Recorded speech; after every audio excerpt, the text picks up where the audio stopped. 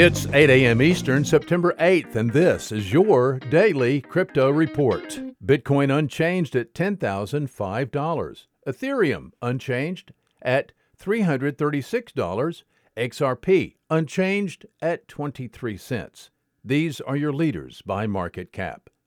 Top gainers in the last 24 hours, Electronero up 49%, Image Cash up 31%, and LCX up 25%.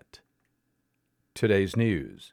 European experts in tax reporting for the cryptocurrency community are joining forces to enter overseas markets. Blockpit, an Austria-based crypto compliance expert enterprise, has completed a merger with its German competitor CryptoTax. The merger was announced today. Blockpit and CryptoTax will now be working together to expand their markets to the U.S., and Canada, Australia, and the UK. Blockpit and CryptoTax face U.S. competition in the form of CryptoTrader.tax and TokenTax.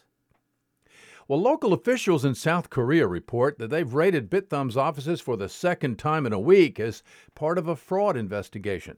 Bithumb, one of the largest cryptocurrency exchanges in South Korea, was raided for the first time last Wednesday. Bithumb's chairman has been accused of fraud and sending funds overseas.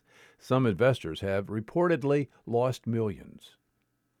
Well, Banco Estado, the only public bank in Chile and one of the three largest banks in the country, had to shut its doors yesterday amid a ransomware attack by the group REvil. According to public statements, the branches will remain closed for at least a day. Banco Estado said customer accounts have not been compromised or affected by the incident. Citing sources close to the investigation, ZDNet reported that the REvil ransomware attack originated from an office document infected with malware that an employee received and opened.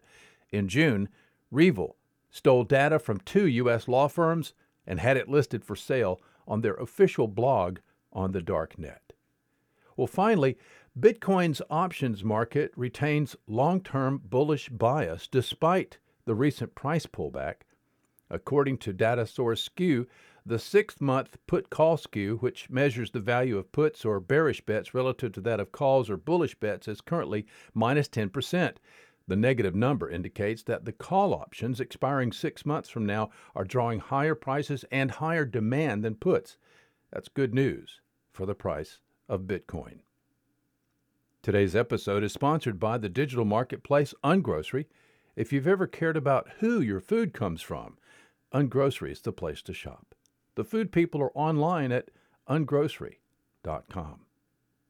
Visit us at dailycryptoreport.io for sources and for links. Find us on social media, add us to your Alexa Flash Briefing, and listen to us everywhere you podcast under Daily Crypto Report.